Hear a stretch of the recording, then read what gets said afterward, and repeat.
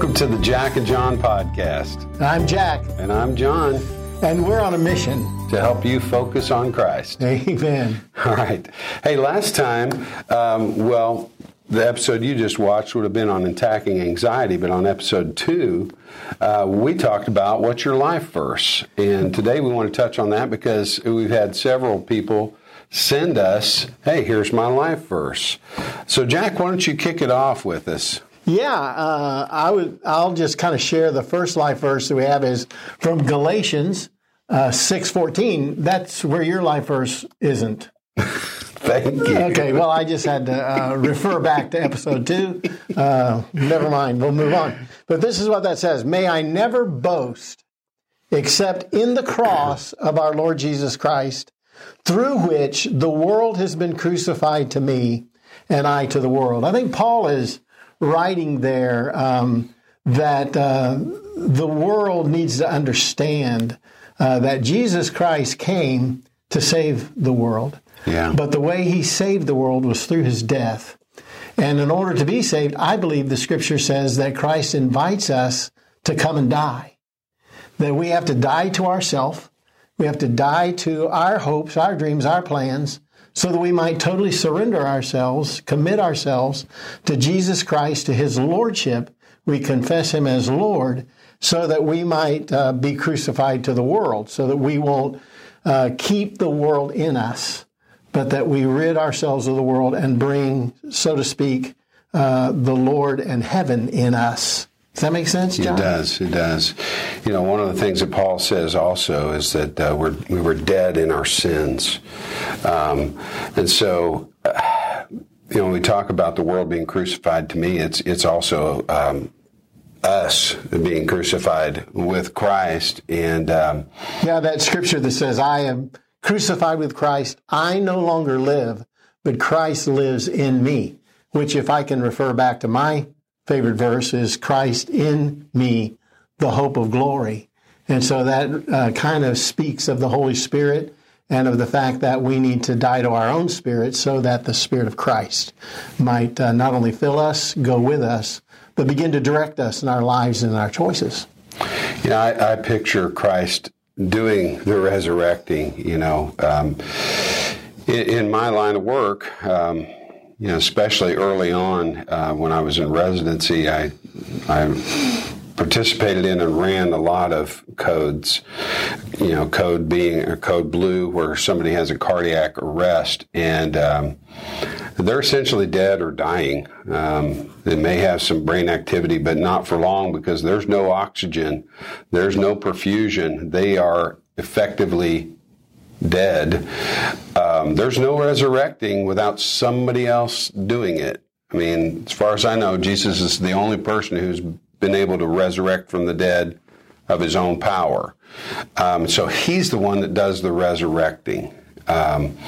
He's the one that slaps on the pads and gives us the shock and, hey, you're back to life, because in effect we are dead in our tracks without him. And I'll tell you, myself getting older, and I'm reminded that every day. You are getting older, John. Not only by my own body and those kind of things, but people tell me that, hey, you're getting older. He forgets. One of those things that's amazing is the scripture that says, though I'm wasting away, I'm being renewed in my spirit day by day. Well, neither one of us is wasting away. Maybe not wasting away that way, but wasting away in the sense that the legs hurt, the back hurts, everything hurts.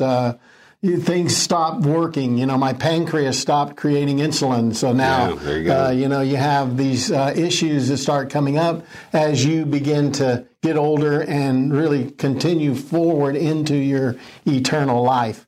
And I think that's why in 1 John, where the Bible talks about young men need to know about faith in Christ. Children need to know about faith in Christ. Young men need to have a handle on the Word of God and have to understand the evil one. And old men have to understand that God is an eternal God, an everlasting God. And that is said twice in John. So I think that the eternal nature and dying to self so that we might head toward life eternal is of essential nature in the Scriptures.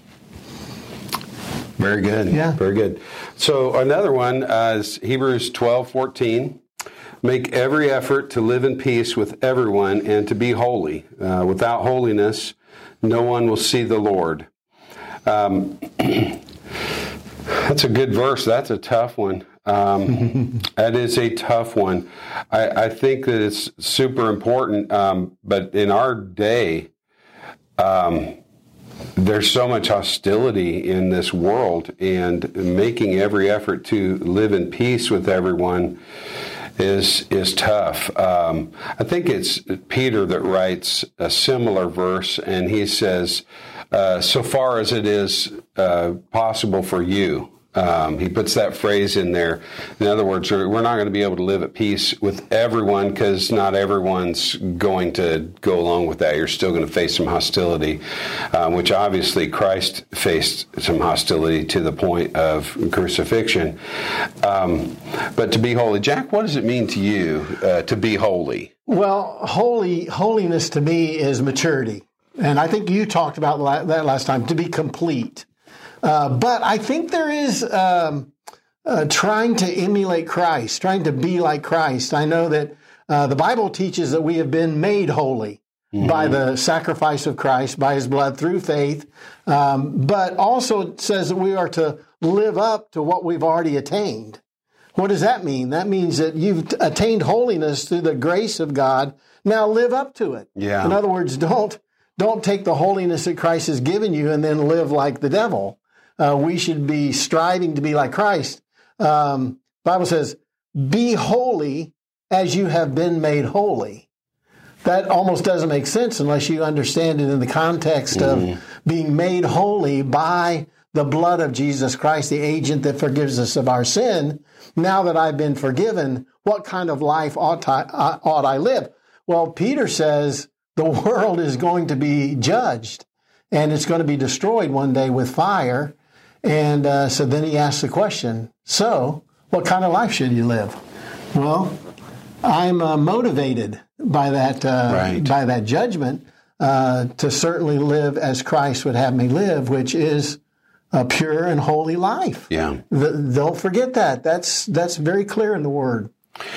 I think it's very important to understand, too, when we're talking about this kind of stuff, I don't see this as a burden that's put on us to march in a legalistic fashion, okay? We're not, it's like, oh, here's the list of rules, okay? Jesus died for you, you're saved, it's all grace and everything.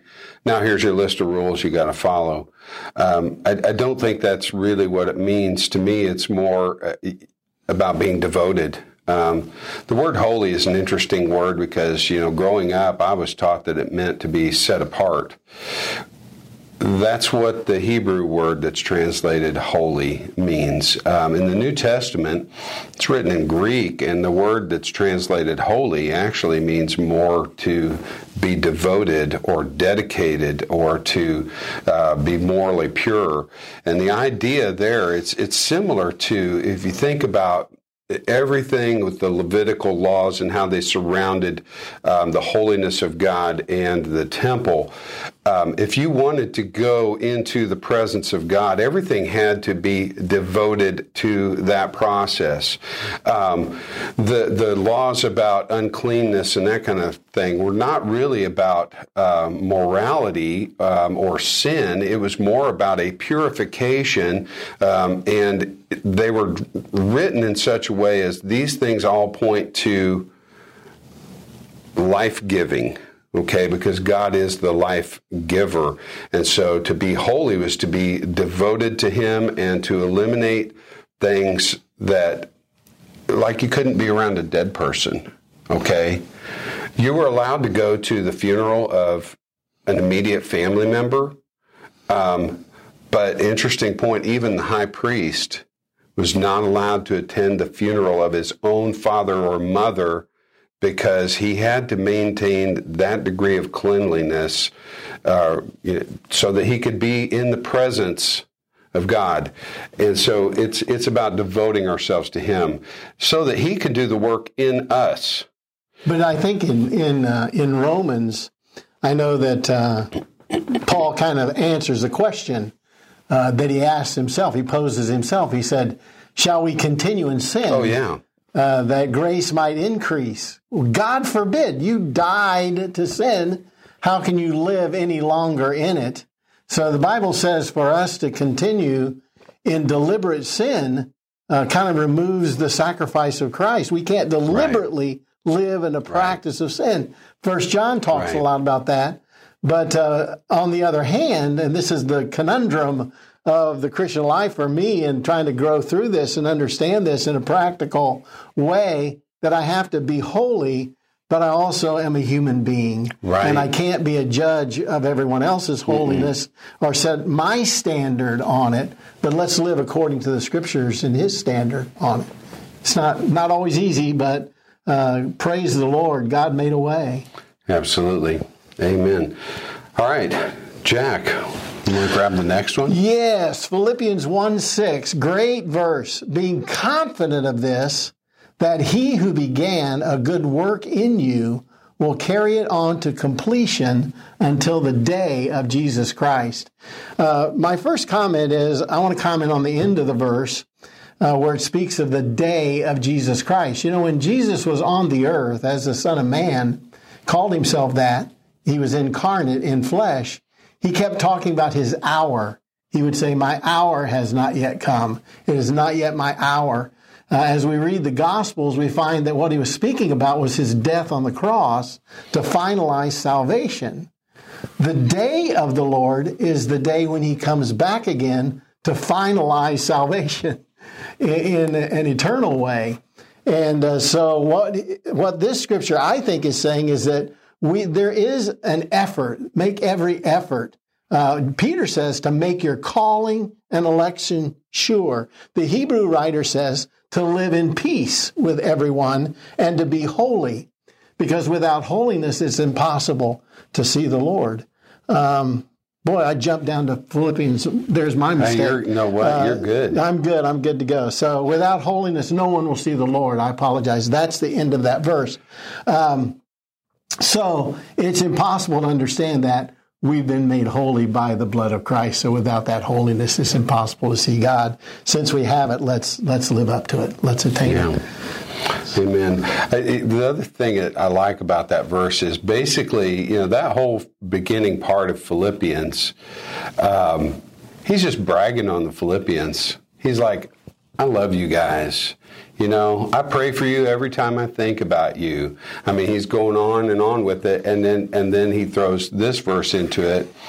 But then the kicker comes in chapter 2, and when he says, so now I've said all that great stuff, humble yourselves and be like Jesus, who, being in the very nature of God, emptied himself and became a servant and humbled himself even to the point of death. So I love that because, here Paul is like building them up. You guys are so good. I love you. I love your church. I'm going to come there. I'm going to preach. It's going to be great. And then he says, humble yourself. And Philippians chapter 2, that's not a life verse. That's a life chapter, and we all need to embrace that one. Philippians 4:13. I think if you grew up in the church and you did sword drills or you memorized scripture, Sunday school, whatever. Most people who grew up with faith are going to know and cling to this verse just because it's so familiar and it's used so many times. Philippians 4:13. I can do all this through him who gives me strength. Or another translation is, I can do all things through Christ who gives me strength. I think it's a fantastic verse in the context. He's not saying, I can fly if I want to, or, I can run 12 marathons in a day if I want to. That's not what he's saying. What he's saying is, if you read the context around it, there's all this horrible stuff that's going on. I mean, and if you followed Paul's story, it's like, okay, he's been beaten by snakes, he's been stoned, he's been washed up on the seashore. I mean, he's been in prison.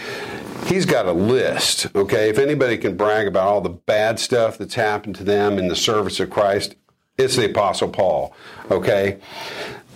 What he's saying is, I can do all this stuff through Christ. God gives me the strength I need to make it through whatever comes. There's a kind of a contemporary verse that doesn't talk about Christ, but it's in the same vein, and I love this. I see this little post pop up now and then, and I've shared it. And I share this with patients, too, especially people who are struggling with anxiety and depression. And that is, this guy says, whenever I'm having a bad day, I just have to remind myself that so far I'm 100% on making it through bad days. And I feel like Paul's kind of saying that right here. He's like, whenever I've had it rough, Jesus has gotten me through it. And I love that. I really do. And that's true in every moment. Even when we're not feeling things that are rough, we think, oh, these things are going well. Yeah, no, he's getting us through more than we even know. I want to share something now, and for those of you who look at like show notes or podcast notes, whatever, you would have seen this, because this thought came to me after we did the life verse episode. I shared my life verse. If you watched, you remember that. But this is very personal. Jack was sharing about Karen and his first wife and her passing and the impact of that. And I think that may have prompted some of the thought. But my wife and I, with our first pregnancy, she was at 32 weeks and started having contractions, went to the hospital, no heartbeat. And our daughter, Sarah, she was dead. And we were young. We were young. Still affects it. Yeah, we had lived a dream life, to that point. I look and I think, I never had anything bad happen, period. I married my high school sweetheart. She got her teaching job. I got into medical school. And here we are. I'm a junior in medical school. I've literally just finished a week of newborn, where all you do that week is examine perfectly healthy newborn babies every day for a week. And the reason you do that is it imprints in your mind that physical exam so that you never get it wrong and you never leave anything out. It's a fun week because you're not working real hard and you're holding babies all the time. It was a great week. Finished that week. Friday night, we go to a concert at the Indianapolis Symphony Orchestra, and these things burn into your mind, okay? It was Hoagy Carmichael's nephew that was playing, and the Dukes of Dixieland played, and my wife has some contractions during the concert, no pain. We're thinking these are what we call Braxton Hicks, and then it all fell apart the next day. I can't tell you what that pain felt like. I didn't know a word to put on it. When it became real to me, it all seemed so surreal. This can't be happening, kind of thing. When it all became real to me is when I had to call my mother-in-law and tell her. And I think just verbalizing that was the hardest thing. Because when you had to say those words, it's coming out. You're not just trapped inside. You're not just thinking it, but you had to say it. And that was the hardest part. But here's my point, and this is why I'm telling you this, okay? When we're trying to recover from this, and we go to church and we're trying to sing the songs, on Christ the solid rock I stand, all other ground is sinking sand. I was in the sinking sand. I'm trying to stand on the solid rock and I am in the sinking sand. And I just didn't know what to do. I didn't know what to think. And then we get a card. I can't tell you who it was. Thank you, whoever it was. And it says, Psalm 34:18. Psalm 34:18. The Lord is close to the brokenhearted.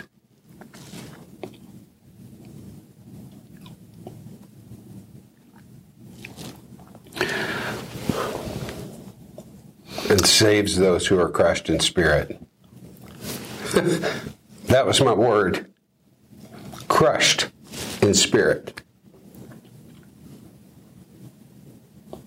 So here's what I want. Here's what I want from you, okay? This is not just Jack and I talking. That's not the point. It's not to get sympathy or empathy for us telling these kind of stories. That is not the point. The point is focusing on the Lord who is close to the brokenhearted and the crushed in spirit. And if that's you, please share with us the verse that has spoken to you or the story that's spoken to you. This is a conversation.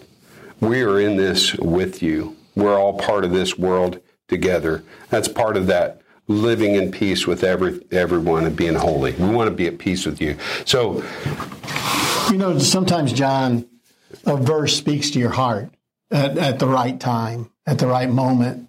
And I think that when you need him most, he's always there to just build on what you said.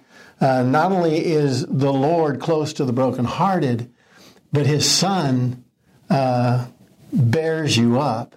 He gives you the strength to just make it. And sometimes it's very, very difficult to just make it. You mentioned the death of my wife. We were married for 30 years. And my plan was to retire when I'm now retired and move back to Florida, which was our home, and walk on the beach where I proposed to her. I went back to that beach and just kind of got into some solitude so that I could hear from God. And I prayed that I would hear from him. And I heard from him in the Word of God, in the Scripture. And that verse that he gave me was 2 Corinthians chapter 4, verse 6. And here's what it said to me. It says, kind of moving on from the brokenheartedness to why can you smile today? Why do you have hope today? Amen. Why did it just not destroy you? Why? Because this verse says, for God who said, let light shine out of darkness, has made his light to shine in your heart, so that the glory of God might be displayed in the face of Christ. God who said and had the power to create and say, let there be light, and there was light. This amazing, huge, majestic, powerful, all-knowing God said, my light will shine in you, in the face of Christ. And that's where you find it, when that brokenness. It doesn't mean that we still don't weep over these deaths and these burdens and these struggles, but we are not as those who have no hope. Right, amen. We have the hope that we will see them again, amen. That they're still there, that they didn't go into a void where we will never see them again, but they went to a place where they are enjoying the presence of Christ in a way that we just long to enjoy, and we will one day. So I think the Scriptures speak to our hearts. I think that God gives them to us at the right time. Sometimes he uses somebody like our friends to give us that verse. Sometimes we just happen upon it. Could be on every page of the Scripture. And that's why I would end with this. If you're an underliner in your Bible and you see some verse that just means something really special to you and you underline it, that's awesome. Study and memorize those things. But sometimes when you get up in the morning and you're going to go do your Bible study, read the verses that you haven't underlined. Yeah. Because maybe there's something in those that might really speak to you. Don't just pick and choose your verses. Oh, absolutely. Make sure you read it all. Read it all. Yeah. So we want to hear from you too. Please share with us if there's something we said that touched your heart or that has helped guide you in your focus back to Christ, share that. If there's a verse that spoke to you at a time when you need it most, when your heart was broken, when the world was just too much, please share that. And if you have a prayer request, absolutely, we'd love to pray. And it's easy to do. Our email is connect@jackandjohnpodcast.com. connect@jackandjohnpodcast.com. That's it. Thank you so much for being with us today, and we just look forward to many more times of sharing with you.